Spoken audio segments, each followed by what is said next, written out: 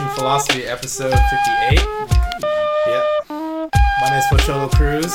That's Scott McDonald. Hey, Scott, nice t-shirt you're wearing there, by the way. Plug real quick. What's that? Pick up your Pan Creation Philosophy t-shirt. I don't know the cost because I literally just got this one right now. I actually didn't even know this. I don't even think I knew this existed, bro. I told you weeks ago, but it's okay. But yeah, you know me. But yeah. We're excited. We're excited. Well, we're excited about the shirts. We're also excited about our guest here today, who is Demetrius Johnson. I train at AMC Paint Creation. I've been training these guys for about probably 14, 15 years. Yeah, it's been a little bit. Long time. Yes. Yeah. Well, DJ, thanks for joining us. Of course. Taking the time. Yeah. So let's see. Let's open up with the first question. So, how did you get first involved in martial arts? I mean, after I got done wrestling in high school, after high school state, I didn't even do track. I did sports throughout my whole entire, middle school, high school. Yeah, so let's start. So what sports did you first get into? I did... cross country. Yeah, I did cross country. But the first sport was football, basketball, cross country, track, wrestling. I did all the sports. And then the one sport I loved the most was wrestling because it was one-on-one, right? Okay. Like when I play football, the guys be in the back smoking weed and... Wait, what? Middle school or... Both! Wait, what school did you go to again? Were you in Parkland? Parkland, Keeping Middle School, and then high school was Washington High School. So they'd be smoking... Oh, of course, bro. They'd be smoking the ganja in the back. And then we'll get down there and Coach Jefferson like, get your ass run gassers down! And I'm like, well, I gotta run gassers. My black ass showed up on time. And here I am running gassers. And so after They're that, like, yeah, you can go ahead and run those gassers, DJ.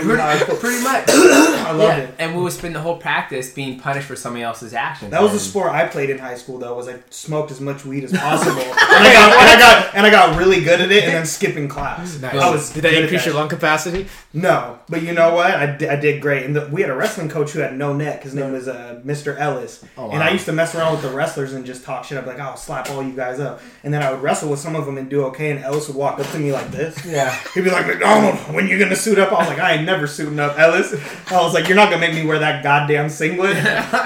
That's always funny. That's how all wrestling coaches recruit people is that you mess with them. You're like, oh, you wrestlers suck. Then it goes, well, why don't you come out here and try? Why don't you figure it out? And I think it's a great way to recruit. I mean, that's how I got recruited. And I love wrestling. And that's what kind of propelled me to, after I got done with my wrestling career, I didn't want to do track. I was like, there's nothing left. Nobody goes and makes money off of track after high school. So, Very few. Then that's when, after I got done, I saw The Ultimate Fighter. I saw Rashad Evans working out, and it wasn't the competition between each other. Okay. It was more just them working out and be able to defend himself. And then went to a gym, started punching the bag, and the rest is history. And at that, when you say you went to a gym, you went to Vision Quest. Yep. Can you describe Vision Quest? Vision Quest was basically a gym that was run by Brad Shorts, and he had a vision from the movie, the wrestling movie Vision Quest. Wasn't a big fan of it, by the way. Yeah. It gets like cult status, but I think it's just because there's no other wrestling movies. Exactly, right? How many wrestling movies are there? And there's actually, I think it's the only one, to be honest with you. Actually, there's Foxcatcher. There's Foxcatcher, but that didn't come until a long time. Yeah. There's like so many boxing movies, but there's like one wrestling movie. It's like Vision Quest, Foxcatcher. And Shoot's walking up the stadium steps with the lawn. Exactly. You're gonna make weight? Yeah. Oh, I'm gonna make weight, Shoot. Alright. Yeah, exactly. So ridiculous. That gym was kind of predicated off. That's where the name came from. But it was a gym basically. You had boxing ring, wrestling mats.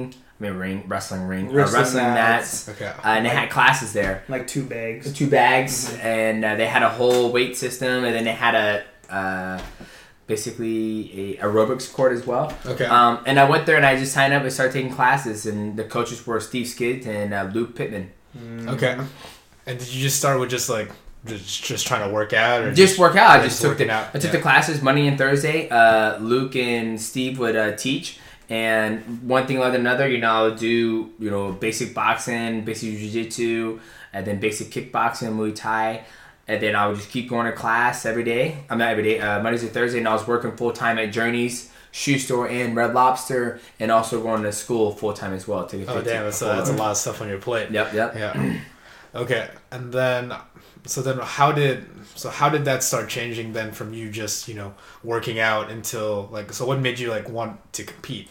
Yeah, so it reminded me kind of high school. right? Okay. I kept on going, and then Steve was like, "Hey, we have amateur competitions going on. Do you want to compete?" And I said, "Sure, why not?" And I think I was training 5 to 6 months into AMC pay creation. It was the satellite school, obviously, Vision Quest. And then I was like, okay, sure, sounds good. And had my first fight and won that, and it was good. And I was like, sweet, I'm going to go back to work, and you let me know the next one is. And I did another one, and just kept on doing them. And then eventually it got to a point where Matt was like, we'll go up to Axe, Edmonds, where you're competing now, and the rest of the guys at AMC, Scott competed up there. You competed at Edmonds? Actually, no. I competed at Brian Johnson's promotions, and then when Genesis was around, that's what you did. I had my belt at Brian Johnson's, and then Genesis. Gotcha, yeah. So I competed a couple times at Brian Johnson, but most of my time was spent up in Edmonds with Charlie's C3, his promotion. And then eventually, there's that progression of the evolution where Matt's like, all right, it's time for you to go pro. I had a Muay Thai fight competing against Scott. He broke my rib. And then ended up fighting Lupe Hudgens, broke my hand there. And then after I broke my hand, I had surgery, and Matt was like, okay, you can do one more. Then we're going to turn you, I think it'd be time for you to go pro because, one, we can't find your fights, and two, you're starting to break your body when you're fighting. Yeah. And he goes, at least you can get paid and have insurance. And then that's when I went, kind of pro. That was kind of like the evolution of it. Okay. Did you have something to say, Scott? Yeah, I think in between you fought that dude, Jose Garza. Because that's when I came up. Was that the guy with the long... No, that was Eddie, or what was his name? Alvarez. And you beat the shit out of that guy. Jose Garza. That sounds familiar. Yeah, possibly. Jose Garza. I remember because that's after our fight. My cousin Noah, who you raced in cross country. Remember Noah? Yeah. DJ raced him in cross country. Came up to my job and was like, DJ's fighting. You should go up and watch him. And this was after you fought him? Yeah. And then I came in the back and we talked. Oh, that's right. That was at Axe. And you came out and just hit him with some, what is 3-piece and a soda, and then took him down and just snatched his arm. And I was like, yeah, I'm training with this dude. Yeah. I was like, I'm surrendering. Yeah, man. And then I wanted to just tell the viewers, if they want to see his DJ's first fight, it's on an AMC Pacific highlight. You just search it in YouTube, AMC Pacific 2.1. It's right at the beginning there, and you cross-face him and punch him a bunch of times. So I didn't even know that. Yeah, check it out. His first amateur fight. So. Okay, so how was that transition then from amateur to professional? Was it? I mean, it definitely was tough, but at the same time, I would say the reason I was tough is because I was working full time. Right, okay. I was working a full time 40-hour-week job, and I always push that on everybody who trains, right? Because I mean, in mixed martial arts, it's literally a window of opportunity where real small, right? Yeah. And you have injuries, and it costs money to have an overhead and pay bills and stuff. And me and Matt I always laugh when I think back. Matt's like, you need to quit your job. I was like, Matt, I ain't quitting a damn thing. I was like, until you can guarantee me a check for $400 every damn week, I ain't doing nothing. He goes, I don't know why you just keep on working, just train, you're gonna be fine. I was like, nope.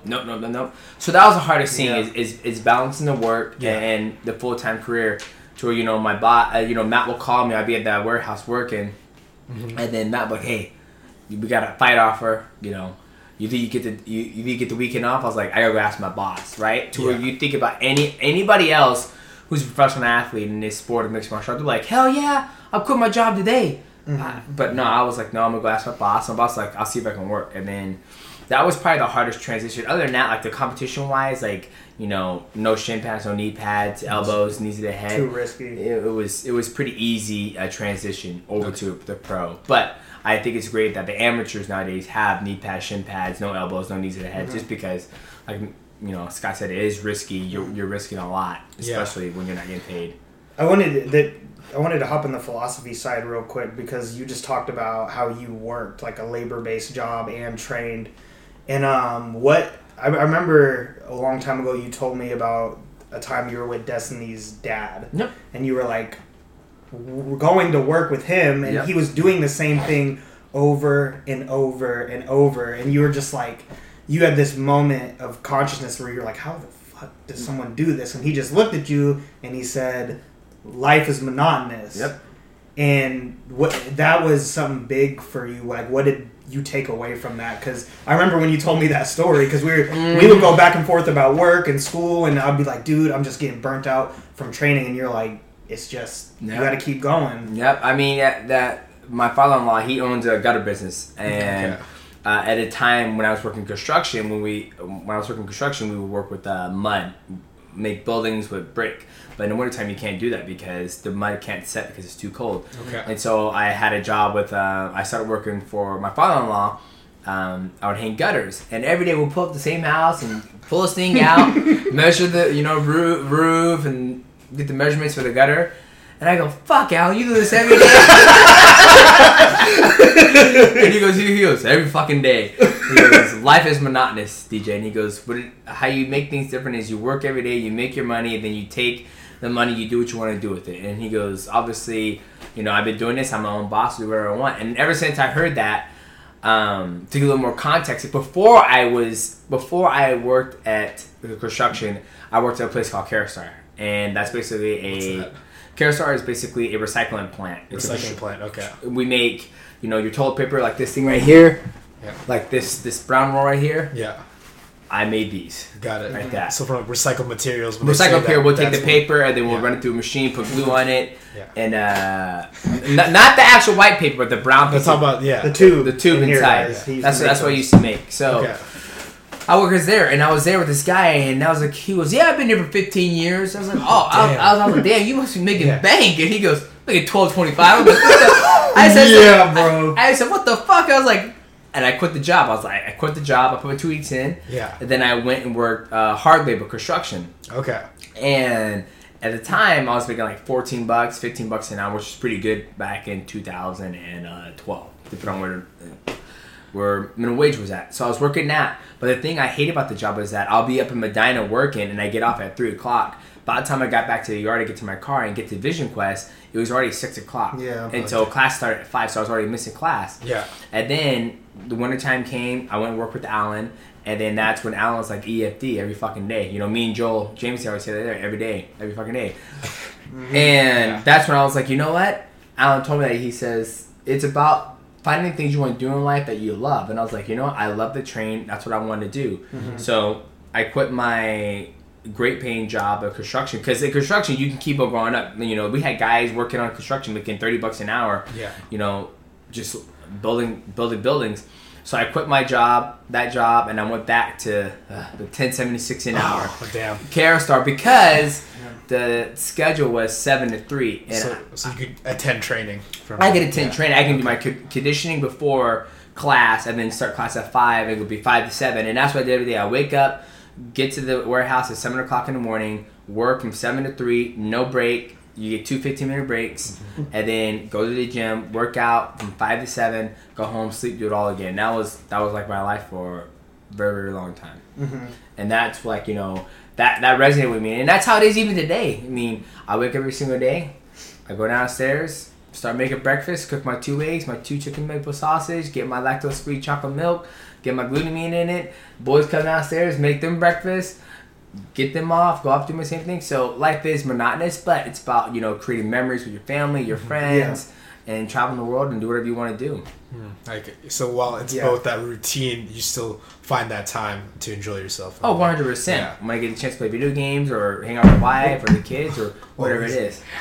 You could just say something about video games? I want to finish on what I got a whole bunch of stuff on video games. Because that's part of your personal philosophy. Video games? Yeah. And I have a whole bunch of stories that I want him to respond to. But I wish you would have been appreciated more in the UFC for that working class mentality that you have, because there's tons of Americans and people across the world who get up, they go to work, they take care of themselves, and they struggle. And there's a lot of philosophers that talk about what happens when we actually confront monotony. And some people confront it and they can't get over it. Or it's just like, what do I do? Where's meaning? Because there's nothing out here in the universe that just comes out and says, this is what your meaning is. It's actually really silent, And a philosopher...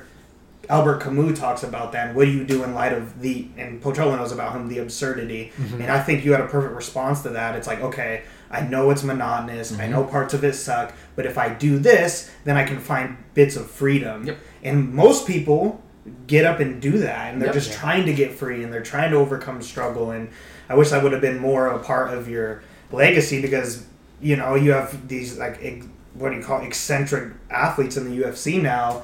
And most of us can't fucking relate to those guys. Mm-hmm. Most of us can relate to someone like you who's just doing the day in, day out grind. And you would think in America, in reality, that would translate over to more Americans. But in my philosophy, and my thing, the majority of people are working class. The majority of people are working class, and that's what I pride myself off is that I was a working class athlete. I wasn't a guy who was like, this is my dream. I didn't have a dream to be a professional athlete. That's the biggest thing that I think got me so far, right? Like, I just went to the gym and started training and learned how to fight. And because at the time, in reality, there was no 125, 135. I didn't know anything about Japan or Shuto.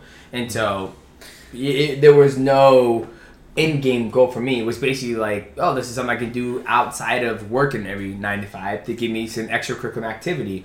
But I think the reason why I didn't resonate well in North America is because how can you sell that story? Nobody don't want that story. Nobody out there doesn't want to hear a man who grinds 9 to 5 and goes to the gym and does this and goes home. And that sounds boring as fuck to them. They want drama. They want drama. They want conflict, right? Like, you look at this. And it's the true reality. Like, I remember there was a story that was written up, and it was Akon. Yeah. Akon and Young G. Yeah. Yeah, right? Great 90s. Great music, right? Yeah. I remember there was a story that he went to Africa, and he provided so many villages with clean water, electricity. Big time. Huge story. And I was like, that's awesome. You know what took precedent over that? Tell me. Some, I think it was one of Kardashians. I was just about to say that. Did something. Kylie has a new jacket. Yeah, something like that took way more precedent over there, right? And then that's right there. That's what people want to see, and that's totally fine. But for me, that's why I think how America is that they want to resonate more with drama, what's going to fulfill their life, what's going to entertain them. They're not entertained by somebody who works 9 to 5, who didn't have a dream to be a professional athlete. That's just how I see it. And so for me, even when I do like my vlogs and all that stuff, and I'm trying to find content to do stuff, I'm like, you guys don't understand. This is my life. This is what I choose to do. I'm not gonna, make funny YouTube videos just so you can fucking laugh. Like, I'm not gonna do that. Like, that's not. If I wasn't gonna do YouTube videos to make you laugh, then why would I do it just to get you to watch me? You know what I mean? So, right. And that's the thing when people ask me about you and they're like, oh, how's DJ? I'm like, he's the same dude. Yeah. To me, you have had the same message, you've had the same mentality, you've reaped the fruits of your labor for sure, and that's changed a little bit of things, but the message has been so consistent. You push the boulder up the hill, it comes back down, you look at it and you're like, well, gotta do it again. Exactly. Well, and you're not frustrated with that, you embrace it. And I think most people should look at that, because a ton of us get burnt out, and like, you even talked to me early about like working too hard. Like, there's a way to work smart, and then there's a way to work too hard and go do too much. And that's in our culture too, though. Work yourself to death, chase this American dream, do this. Oh, you're sick, you keep the rat race. And I think you've really balanced your life in a way. And I want to talk about the comic book stuff, but could you? I think what you just said right there was a great analogy. Like, if the boulder comes up, that boulder could be responsibility, it could be day-to-day life, it could be grinding, it could be gym, it could be diet, it could be whatever you want. And you push it up the hill, and when you push it up the hill, you succeeded for that day. And guess what? When your ass take a sleep, that gravity will pull that motherfucker right back down. You wake up like, you son of a bitch. Walk my ass right back down and push right back up the hill, right? And so I think that's a great analogy that you hit on the pin, and I think that's life. That's just how it is every day, that grind and grind. Today I came in and did my work, came over here, had, my diet food, and now I'm being at this podcast and sharing a great time building memories with you guys. Yeah. And this is something different. This is something out of the ordinary, right? Typically I'll go back to the gym and sit there, relax, and play my video games and get ready for the next training session. But I think for people, they got to find your passion and do that. And then if you're so good at your passion, if you can ever monetize it, then that's fantastic. At the same time, don't get so locked on a dream to where you can never, push away your responsibilities, your bills, get behind on all that stuff just to chase a dream. You have to grind and be able to make enough money to be able to continue your passion and survive. And that's the thing that people don't want to hear. And I get motivation from it's not as endearing for sure. Exactly, right? Well, because I think that that notion of slow progress or progress that you need to keep consistent. It's like everyone's kind of enamored with that get rich quick, get money now kind of thing. It's just, or that instant gratification, you know, from there. And I think that's something that's really lost, especially, I mean, it's easy to say, but on this like current generation that's like coming up, because people are so used to getting things like now, when in reality, to get anything great, you have to spend a lot of time doing just anything. There is no easy path to success. No, and I want to respond to that too, because I think I have sympathy for the younger generation simply because it's a difficult time to try to carve out that existence now. There's always been difficult times, but it's a really sort of... It's a different kind of particular difficulty. Precarious for this kind of time now. Yeah. And I also think that what's happening is everyone else's life is broadcasted around us more than ever before. Yeah. Social all media. The information. You can literally follow someone you admire Yeah. from when they wake up in the morning to when they take a shit to when they doing this and that. And often that causes, I think, great like mass insecurity. Yeah. Because you're being told your definition of success is being projected towards you. Yeah. And then it's really hard for you to realize, okay, I have a lot of control over how I want to exist. Over your own life. Yeah. There's certainly constraints how I grow up. Like what neighborhood do I grow up in? Is my family poor? Yeah. But even within that, you can slightly transcend it, you know, if you make that right choice, and you've talked about that a lot. Yeah, I think when you guys talk about like how you said in society today for the millennials, like Ender's age or whatnot, like 16, 14, whatever. Producer Young Ender over there. Yeah, Producer Young Ender there. Yeah. Think about if there was no social media. And when you were saying that you can follow someone from when they wake up in the morning and take a shit until they do whatever they do, right? That's only because that person is opening the doors for that person to see what's inside their life. Yeah. But it's a controlled window. It's a controlled window that they're opening the window up, and them birds and the bees and everybody's gonna fly in there and just fuck his shit up. Like, but you fat, you whatever, right? Yeah. But imagine like one of the things I try to do is when I'm like getting ready, when I'm not training for the day, I literally don't even jump on social media. I don't jump on my phone. I might do a little bit here and there, but I don't even touch it. I won't even look at social media, who's doing what or what's going on. And it's incredible, like, how damn good I feel. So I'm like, I don't give a fuck what's going on outside the world. Like, I don't even need what's going on. I need to know what's going on, what's in this house, right? And that's one of the things that I try to do is when I am, like, between my training sessions, I just play video games. Phone calls, nothing. Nothing matters to me. Just focusing. I'm just focused, and I don't worry about anything else. And to elaborate on, how you say you're worried about the younger generation and how they're going to live in society. As I get older and, you know, I went to college, right? I didn't finish college. I sit here and be like, okay, what is successful? How does somebody become successful, right? Like Ender's dad, he worked at Microsoft. And for me, I was like, holy shit, you worked at Microsoft. I could never work at Microsoft. And then I look at different people like investors and how they get there. And they're like, people tell you, don't get in debt. Don't do this. Don't do blah, blah, blah, blah, blah. And then I have one guy that I kind of look up to. He's not inspiring, but I see him be successful. His name's Grant Cardone. And he's a, multi-billion-dollar hedge fund manager or whatever. And he was like, in society, when I was 25, they said, do not take debt. Don't do this. Go to school. Borrow money. Do blah, blah, blah, blah. But that's getting in debt. That's getting in debt, right? Yeah. And he goes, that's nonsense. You want to be in debt. You want to get in debt because you can use that debt to build wealth and make sure when you get that debt, you can leverage it on things that are going to make you money. And then when you make the money, you pay the debt off, then you get another. Just hearing different philosophy of how he goes about it, I'm just like, I didn't learn that.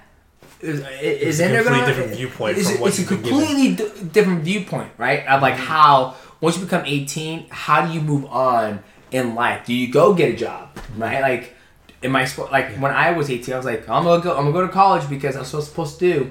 Know what the fuck I'm gonna do? Yeah, because that's the pathway that was presented to you. Like, okay, what do I do? What do I do? Post high school life, right? That's the thing I'm worried about with our society, right? Like, even for my children, it's like, time just turned 60 now. I'm like, all right, woo, we got 14 more years. I think my math's right. Yeah. Math's right. 14 more years. Yeah.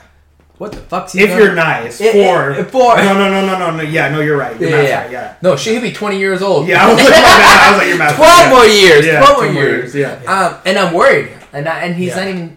I'm worried. I'm like, what is he gonna do? Because as I've become successful off of my hard work through mixed martial arts and finding other ways to monetize my life and my likeness and my brand.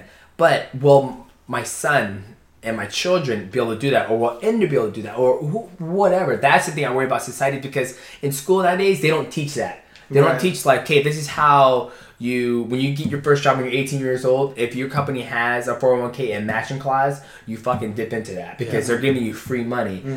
And people nowadays, they don't start putting money in their 401k until like 45 years old. Guess what, Dick? It's too late. You've already missed the boat. That's the stuff that, I hope our younger generation gets taught, and that's what I put on my children. So that's what I wanted to say about, like, when you're talking about, you feel sorry for the generation nowadays. I totally agree with you. I do feel sorry because they're not going to learn that day-to-day grind, that workmanship, because not everything's predicated off of social media. Like, oh, hey, look at me, that guy's so fat. Like, you know what I mean? And that's just the way society is. Yeah, and it's they're inheriting a lot. Like, yeah, just even issues with our environment and our planet right now are really, really, really, really, really concerning. And so, like, the younger generation is inheriting that, and they're also coming into an economy that is subject to, like, high highs. That's what the smart investors talk about, riding that wave of investment and return and return. And then when they can sense that a stock is going to be volatile, they're out. But then what happens is then all of us, we share the burden. The taxpayers, and I'm really concerned about, like, those things happening where then jobs, like, we have like a different level of depression in the economy, and education is the first step too. And like, I work in a middle school, and I'm sitting there and I'm like, okay, we're learning about algebra. I get that it builds critical thinking, reading builds critical thinking, but there should be a different class that's like, okay, you guys are, especially for 8th graders, you're getting ready to go into high school, and let's talk about managing your affairs. Let's talk about bills, and let's talk about credit and all these things, because that credit's a game too. Yeah, 100%. And the people that benefit off your debt don't want you to know really how to handle it. 100%. And then, so yeah, I mean, there's a lot there, and hopefully we'll get there. It's like being social stewards. Taking care of your environment, like realizing you have a responsibility to your family, but also the world you're a part of. And then also realizing, like, you can really take care of what you have, even if it's a little. And I wish I could teach an ethics class how to deal with a shitty boss. Seriously, how to deal with a volatile employer. What are your rights as an employee? What are unions? What are ways to speak up and ask for a raise? When to know, like, when a company's, all those things could help. It's just like in Arkansas on Prime Day, the motherfuckers walked out of Amazon Prime. And first thing I saw that, I was like, you sons of bitches, get your ass back in there and get the out.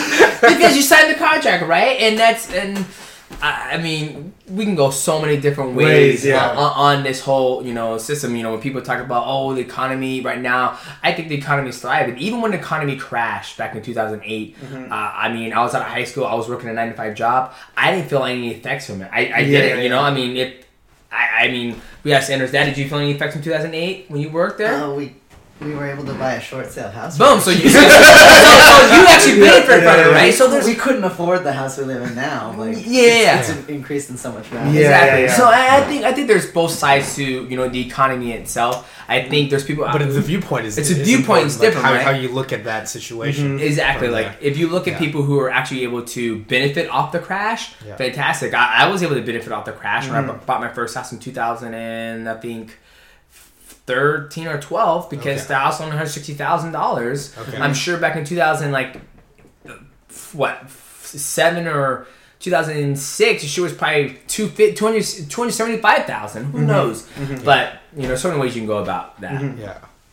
Well, so speaking about viewpoint and stuff like that, I think that's important in terms of like content creation, like you're talking about. 100%. And I think you talked about it on how when you're developing it, like your vlogs or when you're streaming, you're staying true to yourself, because I mean that's really all you can do. Because if you play a character that can only last for so long, like it's just a facade that you're playing on there. 100%. I mean, I guess you could say the person I can relate it to most is Dr. Disrespect. His original name is Guy Beam, but everybody knows him as Dr. Disrespect, and he creates content on Twitch and YouTube. He started on YouTube, but he makes millions and millions of dollars. And every single time he's on Twitch, he's always Dr. Disrespect. And he loves it. He gets a passion from it. And it's absolutely amazing. I'm a huge fan of his. Yeah. But for me, I can't do that. Like, I I don't have the capacity to do it. I don't want to do it. I can imagine it can be draining. It's like like 100% draining. 100% draining. That's why I don't stream as much anymore. Like I used to stream. I would go to the gym every day, come home from the gym, give Destiny a kiss, go wash my ass, eat dinner, go downstairs and stream for 2 to 3 hours every night and go train. Yeah. Just because I wanted to create content. I wanted to make money from streaming. Then I took a step back and I'm like, I wanted to stream to interact with my fans on a different platform, not to make money, right? And so I've taken a step back from that. But when it comes to creating content for people to watch. Yeah. And what's the market like for that, though? For Twitch? Yeah. Is it like... I mean... when you... From beginner to, like, moderate to, like... There's a lot of factors. I feel like... Yeah. I don't know. Like, I know a whole bunch of YouTube sensations, too, from working at the middle school. I was never exposed to, like... Yeah, because you're opposed to youth culture. Those guys and... What is the T-Series? I mean... They have these kids' minds, like, locked. Like, there's kids walking down the hallway, like, PewDiePie's better than T-Series. And I'm like, what the... And I had one of my students, because they have issues, was walking around with a giant sign that said, subscribe to PewDiePie. And I'm like, bro, you gotta go to class. He's like, subscribe. And I'm just like, it's intense, and I know he has millions of followers, and so, like... It's a whole different kind of media outlet than what was available, when we were in, like, middle school. Oh, 1,000%. It's like, it's so different. It's like... I think... I remember when YouTube first got started, and the only thing I looked up on there was Kimbo Slice fight. I was like, this guy's filthy. He's like, come on, let's run it. Yeah. And I saw Jorge Masvidal on there. Yeah, exactly. No, but it's interesting because the way me think about, when we grew up, we saw, like Saturday morning cartoons. Yeah. Like, and that was it. That was all, but it's all derived by, like, huge companies that make cartoons. Yep. Mm-hmm. Now it's, kids these days, they're like... I mean, a lot of content creators. I mean, it's not solely them, but they're the face of their own brand. Yeah, and that's like so different than from what it was 10, and that's empowering too. Yeah, because I think about WikiLeaks and that whole thing, or just how much information we're exposed to. And which would not have been possible 20 years ago. You talked about the economy, in our economic structure. There's negative things, really extreme negative things, and then there's also opportunities. That you can seize upon, and it's the same thing with mass information, right? Mm-hmm. Like DJ just said, he can reach out to his fans, but then we also can look up a whole bunch of things, and so you can be overwhelmed with that. But I also think we have another platform for critique. Yeah, we're equalizing.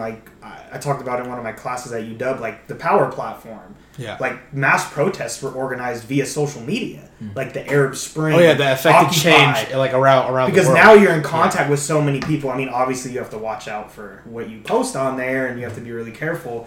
But I remember, I heard a lot of people just criticize it. Oh, yes, there's the infatuation with the celebrities and all that, but it's also just like a tool. It's like a hammer could be used to hit somebody in the head, or it can also be used to build. And definitely, that's what I appreciate about it. It's how you use the tool, or is the tool using you? Exactly. And that sequence is understanding, what is it used for. And you just said what you wanted to do is you enjoyed gaming. You always have enjoyed gaming. Yep. And you wanted to reach out to those fans that also enjoyed it. And then it was cool because you're a total badass, one of the best fighters in the entire world. Mm-hmm. And then here you are doing Twitch and being a goofball and laughing and that's really cool. Could you talk more about the passion for that? Yeah, and to elaborate on that, how you said back when we were kids in '95, I would assume. Yeah. We didn't have YouTube. I mean, YouTube was probably around, but we had internet, AOL, 56K dial-up. First thing you hear AOL Messenger makes some really weird moments. You want to go private? Yeah. But I got some weird stories about AOL Messenger. Let's save that for something. But then, but everyone should. We were exposed to. Yeah. But now, like you said, the outlet we have for YouTube and the content creation, and like you guys said, we can use it either for a negative thing to destroy somebody's life and be absolutely horrible to somebody in social media, or be a dick, or we can use it to build a beautiful brand and create content. And I think when it comes to the marketplace, you guys asked about the marketplace for YouTube and Twitch. The marketplace in the beginning of Twitch is, when I first started, it was literally solely to interact with my fans on a different platform. I got exposed to Twitch when, is that Cody right there? Yeah. Okay. I mean, that's why I met Cody, you guys' roommate. I met Cody through Twitch. Dude just coming from the camera. Yeah, I just heard weird stories and I wanted to come sit down and listen. What? This guy got talk about AOL? Say that for another episode. So, I met I started streaming on Twitch, and I just want to interact with my fans on a different platform. And then eventually I started to be able to monetize it because once I started streaming on Twitch, I'm like, hey, we want to give you a subscription button, and when you subscribe to the channel, it's like $5, and the streamer content creator gets like a percentage of that. Okay. And so I started doing that, and I started making money, and I was like, holy shit, I'm gonna make. My goal is to make as much money as if I would if I was working a 40-hour week job when I was working at $10.76 an hour. Because you found that opportunity for a revenue stream. And then I did. I was like, holy shit, man, I'm making like way more money than I was when I was working full time. But then the countless hours I was grinding every single day. That's true, because it's not like a regular 9 to 5 where hours put in equals exactly. Like sometimes, I mean, it's like a disproportionate kind of ratio from there, depending on that. Yeah. Right. You don't need to disclose what you made. No, but let's just say on the better end. Let's say, what's the average amount you could make? It all depends. I mean, one year I did a thing where I went out and worked with Ubisoft. That's a thing. It's not stable. It's not stable because... No, it's not. Yeah, it's just how it is. Yeah, it's how... I mean, one year I did a gig for Ubisoft, and it paid $20,000. And I went down there and I worked for 4 hours, and that was it. And then but that was 1 year, and then that was also on top of the Twitch stuff revenue that was coming in. But for me, when I streamed on Twitch, I was like, I want to be able to give my fans and audience something different, right? And so what I did is I said, hey, if you subscribe to the channel, because when you subscribe to the channel, like there's nothing when you watch YouTube, I do my vlog or whatever, right? Mm-hmm. I might not make $0 from that. And I edited my video. It took me 2.5 hours to edit that video. I could have took that 2.5 hours and played video games. I could have took that 2.5 hours run my wife's feet. I could have took 2.5 hours, went upstairs, and did whatever the hell I wanted to. But I took 2.5 hours to edit this video that paid absolutely fucking nothing, right? But to get to the point of this is that when you subscribe to somebody on Twitch, you're paying that content creator, $5, and I feel guilty. So I want to be able to give them something that they would never be able to experience for in their life. Mm-hmm. And so I told people, and I was like, hey, if you're subscribed to the channel, come out to the fight in Las Vegas. And after that, all you guys get VIP entrance. We're going to go to Top of Chateau. You guys drink vodka, Grey Goose, all on me. Don't worry about a damn thing, right? I think 15 people showed up from the Twitch stream I never met before in my life. That's so cool, though. And they showed up. We went to the top of, Chateau, we partied, and they had a great time. And then they go home and they go back on the Twitch stream and they get in the community. And I wanted to build a community that they sit there and they talk about it. And he goes, man, that was a badass party. And he goes, I would never imagine in my whole life that I'll be part of a community and be able to go to go to Vegas and be able to drink Grey Goose on Top of Chateau. VIP. Well, you gave them an experience. I gave them an experience. That's what I want to do. With you. With me, instead of like the weird distance that a lot of people put between themselves and the fans. Yes. And you made yourself accessible, and that's just you made yourself accessible to the people, and that's really cool. Yeah, and it was genuine. It wasn't like, hey, gotta get some marketing out there. You're like, I want to do this. Yeah. I choose to do this. Exactly. And it's that controlled window once again. Exactly. And even when people like they'll come to the channel, we build this community. They'll be like, oh, I can't subscribe. Time's going on. And I was like, oh, okay, that's fine, dude. Don't worry about it. Like. Mm-hmm. I'm not here to collect money. I'm here to... You're not a tax collector. I'm like, you better subscribe to the channel or whatever. I'm like, subscribe to the channel if you want. If not, don't worry about it. Like, I'm still going to be here whether you're not or not. So... Oh, that reminds me. Yeah, I think another person that found your channel or your Twitch stream was Irving, wasn't it? Irving did. Irving, He came up, and that's the thing. Like, shout out to Juarez over there. Yeah. I mean, even when he came, like, when we met him...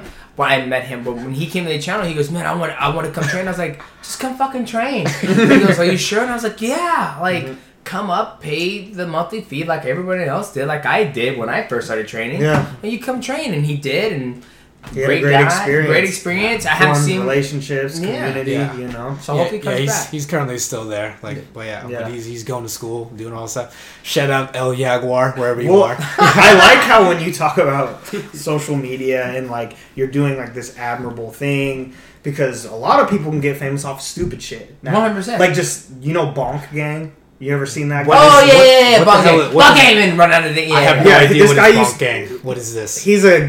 Oh god.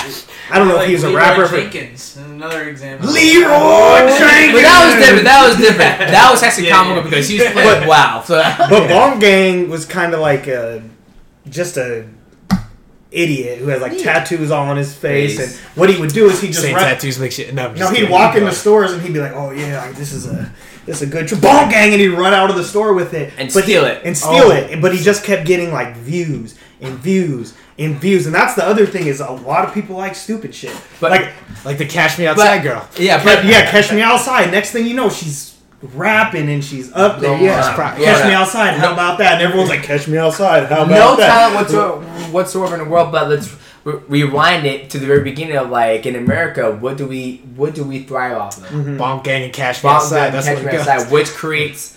Which creates drama between people. Because can you imagine if I told everyone like, "Hey, catch me outside right now"? Everyone's like, "Oh shit, they're about to go." Right, bro? Or remember Tyrone? Yeah, I'm Tyrone. Let me fuck your wife. Long dick style. And he was just running up on random people in the street, and then he got a boxing fight against the what was the big dude's name? I got a bald head. He ended up boxing him. I forget what his name is. Or Logan Paul. And and it's just like. I sit back and I watch all these train wrecks. I'm like, what value are they adding? They're just adding sensationalism. But here's the thing, bro. People like sensationalism. It gets my brain. My value system is in the interaction. You start to question your value system because like this guy's making an ass of himself and he's making millions of dollars. Here I am working at fucking Michael's craft store trying to make a decent living. And shout out to Michael's craft store. We know you guys bust your ass. Yeah, girlfriend and gift Bonk Gang gonna come in there. Michael's sponsor Pancreation Philosophy.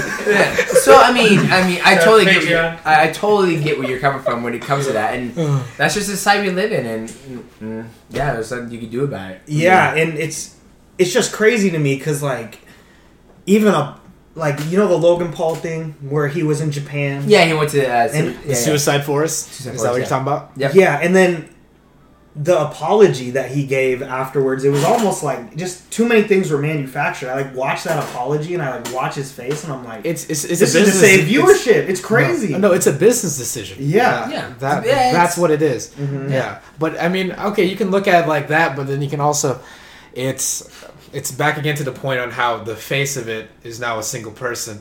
I mean, that's happened to that's what every corporation does. Yeah, I have it all the time. Yeah, exactly. And it's a lot easier. Everything becomes a commodity form, and then it's an imitation of an imitation of an imitation. Exactly. And then someone who's just there's less outrage though if it's like a faceless corporation, and that's well, like what I'm saying too is this podcast is great because it's real and people get vulnerable. We've had really powerful conversations. It would be 10 times better if I just got up and threw shaving cream at Pocholo or took my shirt off and was like, motherfucker, smoking, if we turn this into our Jerry Springer. 100%. Yeah. Or it's like, remember, I got the shaving cream right here. You got the shaving cream. Do it right now. Most popular guest. No, but it's like, what was it? Oh, Sorry to Bother You. Remember that show that he was on? Like, I got the shit kicked out of me? That's what I was just going to bring up. Have you seen Sorry to Bother You? I want you to watch that and we can talk about it. Okay. It's a cultural critique of... Who's the director again? He was also a musician. Oh, Boots Riley. Boots Riley. Check him out too. That's my boy. Yeah. But what happens is there's this show where these people are just getting humiliated, shit thrown. So the main character is Cassius Green. He's a telemarketer. Telemarketer. Okay. He's broke. He's going through the working class struggle that you went through, and he's finding solidarity with his coworkers. Yeah. But then he becomes a power caller, and so now he's just the shit, making all these calls. And what was his name? What is the name of that actor? Danny Glover. Oh yes, and he's like, gotta use your. He's like, you want to make this money? You got to use your white voice. So I know what you're talking about. You're talking about that's the Ku Klux. No, he didn't do Black Klansman. Spike Lee did. Oh, Boots Riley did. Sorry to Bother You. And it came out at the same time. Gotcha. Okay. But the thing is Boots Riley. It's such a radical film because it's just a cultural critique, capitalism, all that.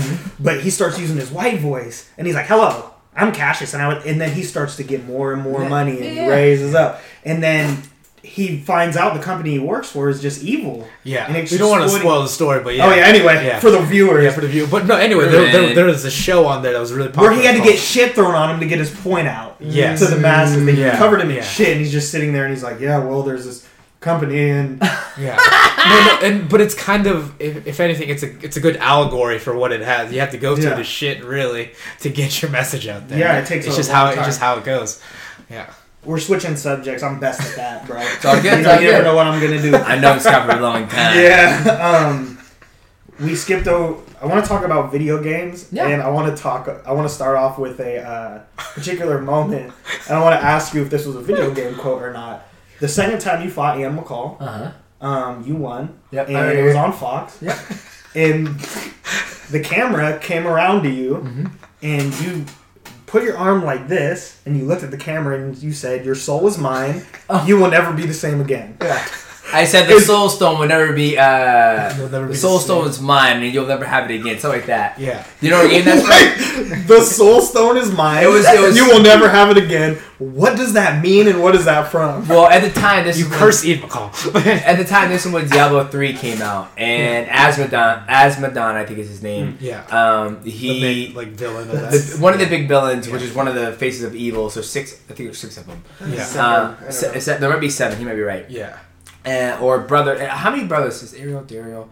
I don't know. Anyway, he was a bad guy. It was one of the bad guys, and in one of the girls' dreams, she's talking about like that soul stone is going to be mine. Yeah. And you know, video games was always a big inspiration to me. And it was a game that just came out, and I was looking forward to playing it, and I was like, Soul Stone. There it is.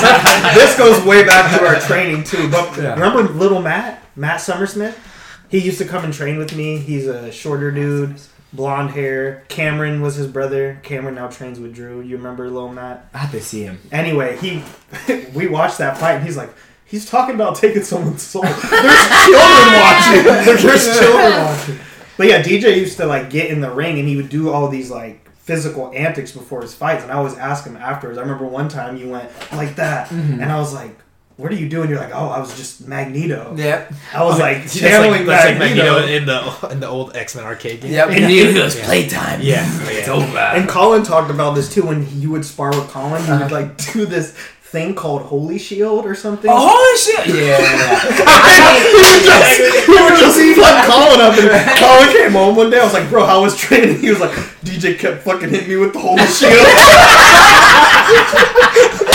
He was like, goddamn Holy Shield. What game was that from? I mean, that could either have been from in Diablo 2. There was a Holy Shield from the Paladin, and then also World of Warcraft was a Holy Shield. You throw it and you hit like 3 people. So, but yeah, I mean, I just love video games, and it's just one of the things that I see it in the animation of the video games, and that's just something I always love to. I'll do it to the day I die. Even with my kids, I'm like. I love it though, because it's you, and I've never seen anyone else in the fight game do anything like this. You also did this one time. I forget the fight. Was that Castlevania thing? Wait, was that? Yeah, you went. And I think it was like this. Yeah, and you were driving me up to Kirkland. I was like, DJ, because my dad would watch the fight. So he's like, what is he doing? Oh, and you were like, oh yeah, I'm just taking everyone's soul. Yeah. The game Dark Souls and Onimusha. Okay. When you play the first one, you get the Onimusha Gauntlet. I think it was the Onimusha Gauntlet, and you suck everybody's soul up, and then you turn into the Onimusha Super Samurai. And then in Dark Souls, when you kill everybody, you get all the souls, and it powers you up. So that's what I was doing. So is that like a part of your mental preparation on some level too? Because I know highly creative people, they like have this place they go to, or is it? I mean, I would say sometimes I don't want to say I go to a dark place, but I do put myself in that dark competitive mode where it's like, it's time to go out there and let's compete. Like a video, like I'm a video game. Like now that I'm older, you know, I don't think about it. It's like a job. No, it's not a job. It's kind of hard to say. Like I feel like back in the day, like I was more like, let's go. Like you know, after the fights, but like now I'm more like, all right, time to go to that dark place and let's get the job done. Then when I get done, I'm like, when I watch the fights, I don't know. I'm still the same, but I don't. You don't go. Yeah. I don't go more the video game route anymore. Yeah, it was amazing though, because I'm like, what is he doing? And then you just beat people's ass. I'm like, what the? You go, and then it's like, is he really powering up? Yeah. I'm like, is this real? And then I would just ask him about it too. It's almost like gaining like an alter ego kind of thing. Yeah, exactly. Like that's a good way to look at it. Alter ego, but it's still me. But I'm just like, that's like when I go to that place, it's like, okay, it's time to. Just like, you know, it's like Peter Parker is Spider-Man, but when he's Spider-Man, it's a different part of him. Exactly. Yeah. And the video games, like, can you recall? Like what you talked about Wesker a lot too. I remember you. Yep, Albert Wesker. Yeah, you would throw your like right hand and you'd be like, you know, just like Wesker, and like so, and that's from Resident Evil. Yep. But if it's aside from we don't own the rights for any of these video games. No, it's all good. From the fight preparation, like what did those characters and then like looking at video games in that way and then putting into fighting, what did that like do for you? Like what? I mean, I would say it didn't really do anything for me. Like I was inspired by each of the characters and what were their motives and what was their end game, right? And when you bring up Albert Wesker, I loved him because he was from the very first Resident Evils. You never really knew his end game goal, but you see him in Resident Evil 1. You don't see him in 2. You hear about him a little bit in 2. You hear about him a little bit in 3. And then I think in Resident Evil 4, you hear about him again because Ada Wong. And then Resident Evil 5, he actually comes back and he's off. And actually, excuse me, you actually see him in Resident Evil Code Veronica. Apologize about that, right? Capcom. And then he comes back and he's fast and he can fight. And then he got transferred into Marvel vs. Capcom 3. Yeah, Marvel vs. Capcom 3. Yeah, and that's when he was like, you don't stand a chance! And then you hit him, boom, and hits him. And like he would do, those are the same like movements and stuff he would do, and I was just like, it's... And I'm just inspired by it. Like, it's like, people get inspiration from many different things. People get inspired by a person who, you know, gives their time to, you know, people who need help. I get inspired by people's creations of video game, and Wesker was one of them. Yeah. And then you also talked about, I remember when I was fighting, I had a certain belief system. You remember that? And we would talk about it back and forth. And I remember you talked about the will, like your will, and you described an analogy from an X-Men movie, I think, where... I don't know if it's Magneto or Xavier. I think Magneto's moving something. Oh, He's talking about control your mind. Yep. You said, you were like, you told me I had this faith, and you're like, I believe that inspires you. And it did at the time. Yeah. But then you said my will. Mm-hmm. And how do you define that will? Is it the will to win? Is it like... Because I see your will expressed in a couple things. How you compete, how you worked, but then also your mental toughness. Yeah. You have this like...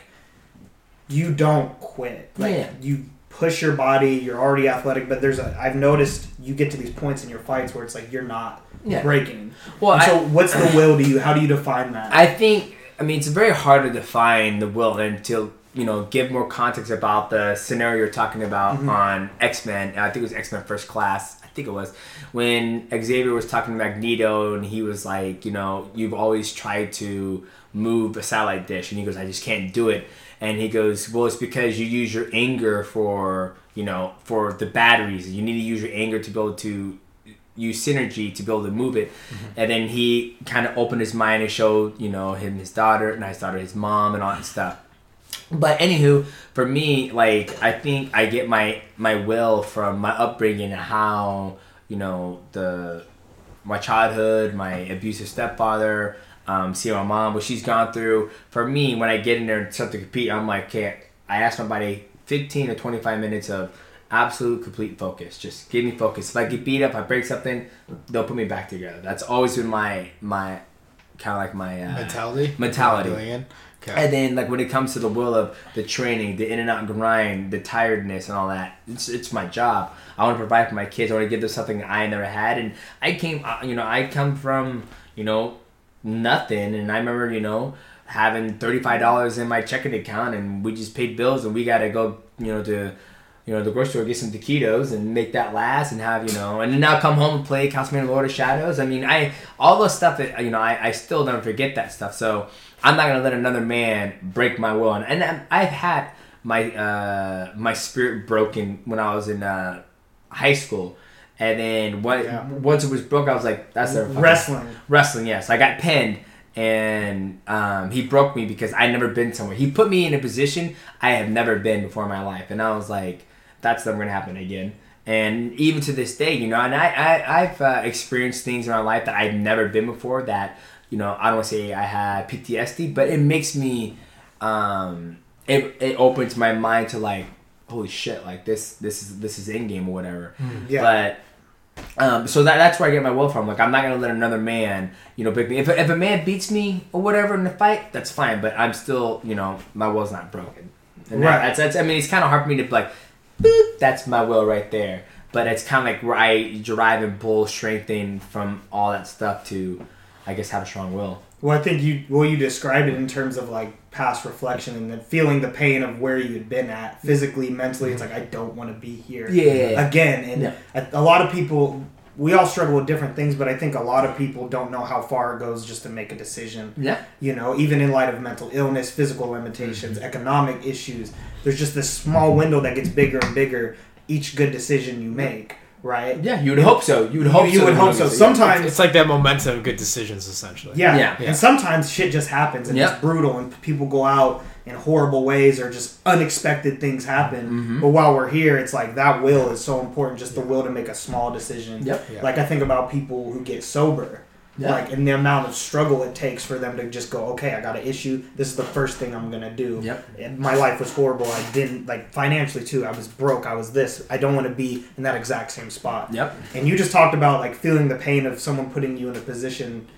Like, I remember when we competed, and I was exhausted, and I was like, I thought like, that was the scary thing. I was like, I ran all them stairs, and I did all this, and I was like, this dude's not stopping. I was like, I don't ever want this to happen again, be smothered like that, you know?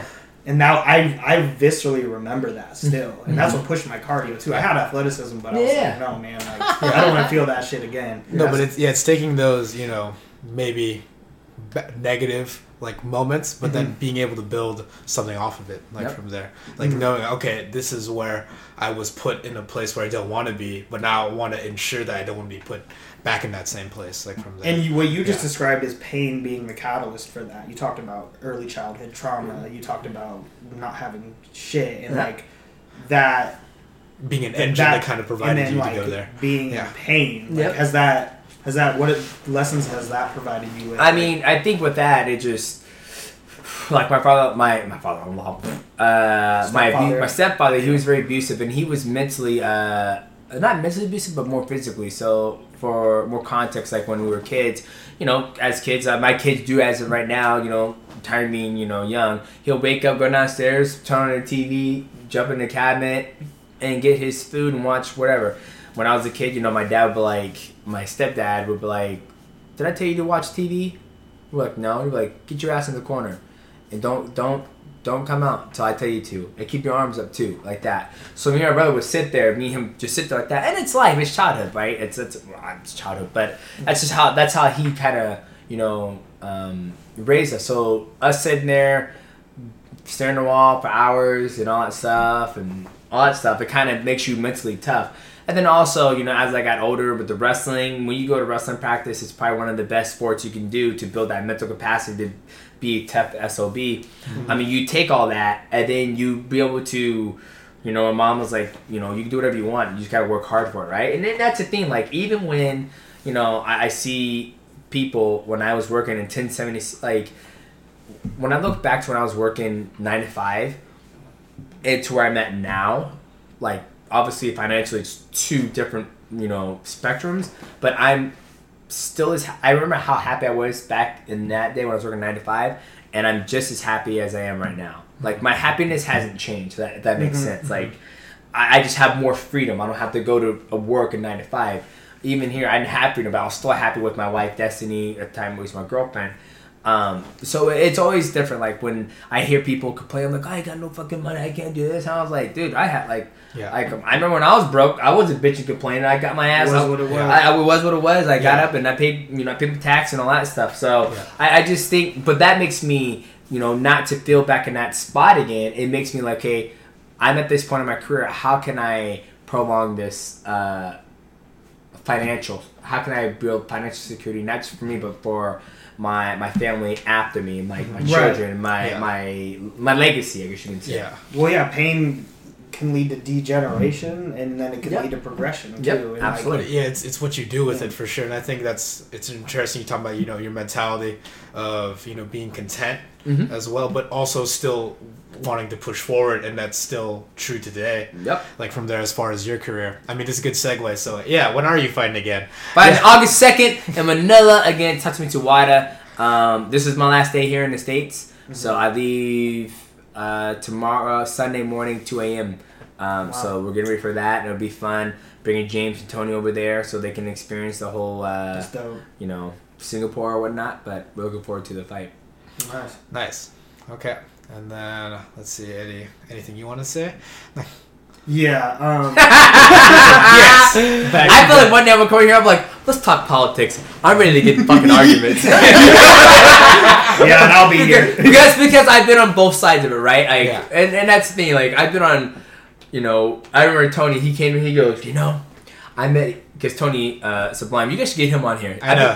We're gonna have we'll get to it. Yeah, because he's all about vesting and all that stuff, and that's like it's a good perspective. A good perspective, right? Yeah. And that's the thing. Like, this is gonna sound horrible. You never told me your name. Endo. So Endo, Ender's dad. We've never talked before, but when I saw him play this Nintendo Switch, I was like, okay, we have a passion. Mm-hmm. Right, we both share the same passion. It's like connection, a connection right there, right? Mm-hmm. So we can talk about games all day. So with Tony, we share a passion with investing. How can you go so much further with your money? Yeah, smart. And then he said something one day. He goes, "I went to a thing, a speaker, and for people who don't know, that's a great Tony Sublime. Tony's got a good heart. Yeah, good heart, amazing guy. I love Tony. He goes. The guy said, when my president was black, I pay the most in taxes, and this was a black guy, and he goes, now that my president is white, I pay the less taxes. How does that make sense? And I was like, interesting. But that's but that's a politics. Guy's a dumbass. But there was a point. Finish his But that was a point, like when it comes to politics, because and like when he said that, like that guy had been on both sides of the spectrums, right? To where I believe I've been on both sides of the spectrum. I like to think I've been on both sides of the spectrums. I have come from where 35 cents or $35 in my account to where now I'm living good.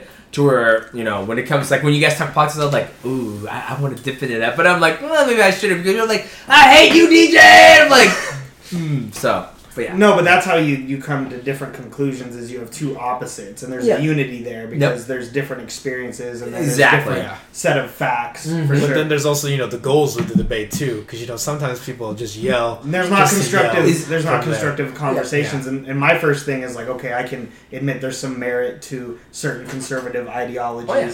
I mean, it's not all bunk. I mean, but then also the leftist critique of economics, and then there's social relations. Like, I wish more people really sat and listened to that, because it has some validity. And I get business owners too, and there's fiscally minded and socially minded business owners. Yeah. So I just like hearing people's perspective. Yeah. I'm not. Here's one that you might like. There's a guy who he was in the military, and he lived in Germany, and he speaks German or whatever.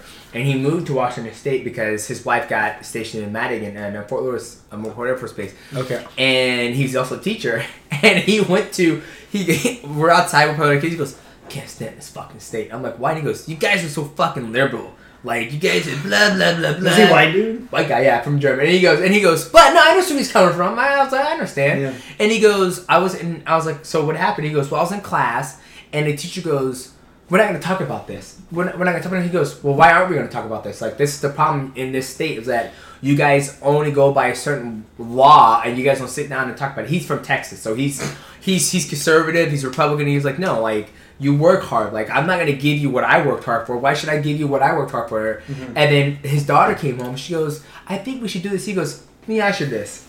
Let's say you have someone in your class right now who's not doing anything. Oh, he's going to do the grade thing. He did the grade thing, and I was like, I totally That's not how economics works. No, it's like these analogies. I know. Here's the thing. I'm middle class and I'm working really hard, and then the fucking lazy asshole live off my tax dollars. It's not them living off your tax dollars, bro. It's not them. It's all right. We do not. I was like, here it comes. Here comes the school analogy. Get the fuck out of here. No, but I get him. I think, like, just to finish that off, I mean, people are disgruntled, and I wish, like, we could really focus our energies towards, like, what's the common. What's the goal? Like, what's not the scapegoat and the illusion? What's the actual economic grievance? Yeah. Whether you're Republican or you're left and you're just struggling, you're a part of a working mass. Yeah, you have a lot more in common than all that. That's not. We can say that for another podcast. He brought it up. I brought it up. Guest did. But yeah, we were in this podcast. we can talk politics in a constructive, respectful way. We'll always do that. Of course. Yes. I wanted to talk just one more thing about Will and adversity. I remember the first time you fought Ian McCall, right? Mm-hmm. It was a draw. Yep. And I remember you told me, and it's just been so long, but you had to go back to the drawing board on that fight. And I don't know if Matt had given you new things to work on, but you said it was a difficult time. Yeah. From that draw to the rematch. Yep. Do you remember what was 100%? So at that time, I was training at AMC Pacific. Sorry. Yeah. And you said it was really it was a tough time. I remember you were going through, not like you were going through some emotional transition, or some sort of goal you were talking about. I don't remember exactly. I can't remember. No, I think. No, that was, I think the time when I went to a hard transition when my mom got cancer, but that was when I was getting ready to fight Ki Yamamoto. I think with this one was just a shock because, we're training AMC Pacific, right? And, I was still working 9 to 5. Was I? No. No, because you're 125 then. Yeah, so I wasn't working 9 to 5, but I felt like I was. I felt like I was because I was still driving AMC Pacific. Yeah. But what was I doing in the morning? I felt like I was working because I should have been doing something in the morning. But anywho, so we were working at AMC Pacific. I was teaching Tuesdays and Thursdays. I was teaching there. And after the draw, before that, I wasn't training on the mat. I was just basically me, Drew, everybody at AMC Pacific doing our own thing, right? Yeah. And then eventually, after the draw happened, Matt goes, "Okay, you're done."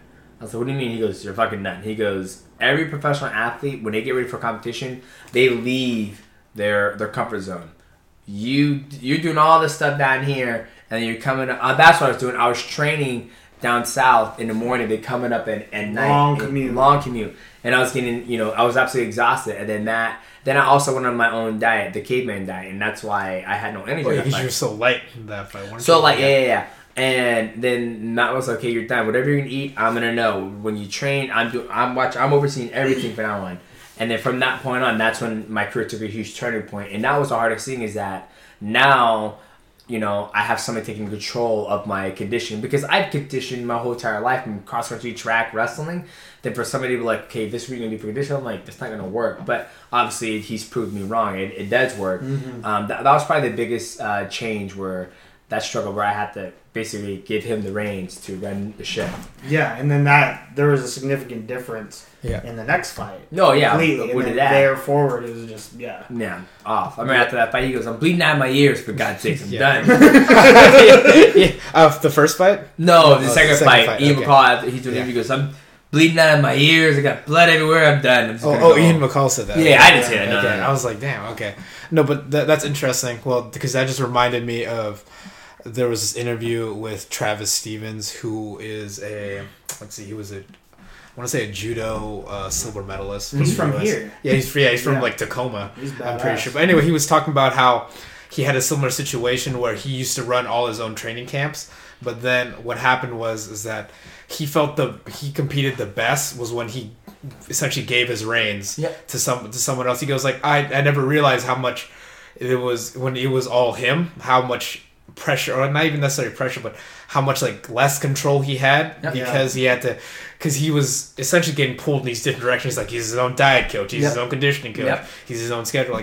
Essentially, what he did is he gives he delegated these actions to someone, and it gave him more to focus on the one thing, which was training.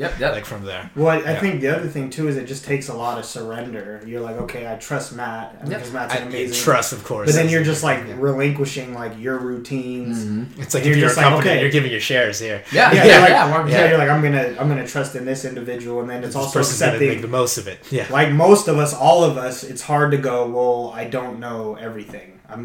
Maybe there's something I'm not getting. Yep. Mm-hmm. Maybe, and that just takes humility. But it's hard for especially athletes, when combat sports athletes. Yeah. I remember I didn't take it personally, but I remember when I started working with Curtis, and you know how Curtis coaches, I was throwing my right hand, and I'm like, man, this has been my, and he's like, no, that thing looks and it just horrible. Was devastating. Mm-hmm. I was like, oh my gosh. But I think it's also not being attached to it. Yeah. And then that's a good philosophical point, is that we should always challenge our assumptions. Yeah. That's what we just had a conversation about politics. It's I have my convictions and things I've read, and hopefully we come to a unifying consensus, even if we disagree. Yeah. You know what I mean? It depends on the disagreement, obviously. Like if it's rooted in no. Seriously, though. Yes. Not like a point, but actual like existence. Like if you literally believe like, okay, I'm looking at Cody. The way Cody looks, he shouldn't be alive. Me and you can't. I'm just saying. No. What can we talk about after that? Yeah. And if I'm Cody's boy, I'm like, you know what? I'm just gonna. No, but I understand what you mean. It's like it's a debate, but it's also open to like new understanding. It's like a renewed understanding from there. And you, a new point. I want to just, and maybe you can talk about it more because I want you to give the message to people, young people who are involved. Just getting involved in martial arts, people who want to fight, and people who want to learn about just the whole journey. You are always curious. Mm-hmm. You're a very curious person, intellectually curious. Yep. You're a great listener. You're open-minded, and that's taken you so far. If you didn't have that, and you just had your athleticism, I think you would have just... Who knows what would have happened in...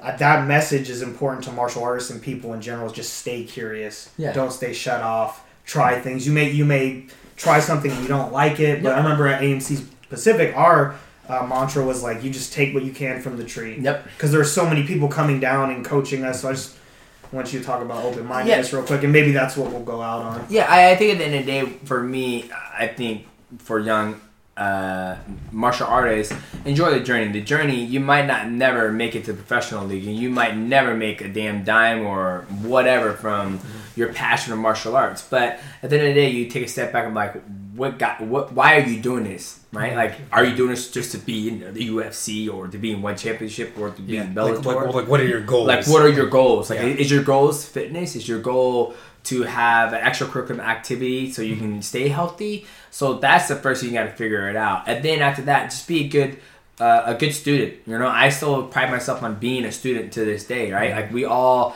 in the gym at AMC, we all still share knowledge, right? Sometimes I'll listen to the person. I always listen, but I might not take their consideration. You know, one of the things that I find helpful is that you find a coach that can beat you up, and that's how it's always been for me. Like in wrestling, my coach, he could beat me up, and that's where I knew that he was legit, right? Like if I could, and even now, like, you know, I go back and forth. Like when I spar James on the feet, that boy just lights me up. Like I just, God, his footwork skills are good. And then take step on him, okay, one, he's longer, but he understands his balance. He understands how to do certain things. So for me, I'll listen to James. I'm like, James, you know what you're doing, right? You break it down to adaptable elements. Adaptable element to where like we have, you know, athletic ability wise, we have the same athletic ability. Granted, you know, our structure, he's longer, but you know, he can do things that other people can't do. So I'll listen to him. You know, Matt, I'll listen to him. Brad, I'll listen to him. So for you beginners out there, you know, listen to everybody until you get your mold of how you want to fight, and then just enjoy the journey. Don't put a time gate on when you should go pro or if you should go pro, because I see people all the time like, man, if I'm not pro in 2 years, have all these set guidelines. Guidelines. They like, it's kind of setting them up for failure, because if they miss it, then it's like, oh, was that a failure? I had a guy come to the gym. He goes, I want to be pro, and I was like, you might as well turn your ass out, because you're in here for the wrong reasons. And I think that's for me. I think that's a good thing to be honest with people, and that's. That's like I try to be. I try to be 100% honest with people, and I think the only stupid question is the one you don't ask. Yeah. And that's the way that I've gotten all my knowledge in fighting, in finances, in life. And that's one thing I would pass to people is ask questions, be curious, and don't have some humility. And if you don't know the answer, if you don't know something, don't feel stupid about it. Just go with it. Well, I didn't know that. Speaking of maybe stupid, do you remember that guy at AMC Pacific who quit his job to become a pro? Do you remember that dude? And everyone told him not to, but he did anyway. I don't think. And then he had one smoker, and then he just never came back. That sounds so. That sounds so. that might have been. He was walking around the gym. Yeah. That might have been for the best. Yeah. He's like, I'm gonna be a world champion. I quit my job, and I think it was Drew. Drew was like, yeah, man, I wouldn't have done that. You know, Drew though. Drew's like, but we'll see down there. Yeah, we'll see how happens. Yeah. But I think that's a great message, especially coming from you. Saying that, I mean, you did have like a job all throughout. You were still a professional. Yeah. And it's still, but I think it's not just you having that job, but I think it's your mentality of understanding like, oh, hey, and more mentality like moving forward, but also being content with what you have, and like like you said perfectly, like you were content when you were still kind of struggling from there, and now that you are successful or more successful than you were when there, you're still happy. You're not like, oh well, now I don't. I remember the other day me and Dexter were sitting down watching TV, and she goes, I don't like. When she was like going through social media and people were like bitching, complaining. Just for the record, my wife's super hardcore, like Republican. So she's like, she don't give a fuck, and she's like, She goes, I cannot think back in a time when we were fucking dead broke and we were miserable. I cannot think about a time we were absolutely happy. I feel like we were just happy as we were broke until we are now. And I was like, I totally agree. And like for me, when it comes like when I had that working mentality, like. I didn't want people to take care of me, right? Like, I didn't want nobody to have something over my head where, like, well, I helped you do this or whatever. So you're, like indebted to them. Indebted to them, right? So, like, that's why I worked. Like, I didn't want... You want to be self-sufficient. I want to be self-sufficient. And that's how I was bred. Like, you go to work. Like, you work. That's what you do. That's how you earn your freedom. That's how you earn your freedom, right? Like my grandfather said, man's got to work. A man's got to eat. Yeah. And it's like... The freedom of action, because now it's you dictating. You dictate what you're doing. And that's the biggest thing. And like, for me, it's, even to this day, like, when amateurs come in, like... And they're going through the process or whatever, I'm like, you need to work like that. My philosophy is like, you need to work, like whether it's you working at damn laundromat or something, you need to work to be able to have money coming in to be able to take care of your other responsibilities. Exactly. Yeah, exactly. And having that freedom of choice and understanding too, like the journey. Because the journey doesn't end when when you stop fighting. No, it's like it still continues. You still gotta wake up next day. You gotta push whatever this boulder is now that you're going there. So it always continues. So I think that's a great message there. All right, so before we tag off, how can people reach you? Like, Instagram handle, Twitter. You can reach me on what you want to say, Doug? How can people watch your fight? You can watch my fight on the One Championship app. It's a super app, One Championship, or you can watch it on YouTube on One Championship. And you guys can follow me on Twitch, Mighty Gaming, also on Twitter, Mighty Mouse, and Instagram is Mighty Mouse 125. So nice. All right. Well, thanks for joining us, everybody. Donations. Oh, donations at the Patreon. www.patreon.com/Pancration. Have we gotten any? What's up? Have we gotten? Yeah, we have a lot, Scott. So we do. we have a lot more. Oh yeah, thank you. But no, and also, you can get your Pancration Philosophy shirts. Yep, at the Spread Shirt Shop. Yep, Pancration Philosophy. Yeah, but thanks everyone that's watching. Yeah, watching, listening, whatever. Thanks, Young Ender. This man's single. All right, bye everybody.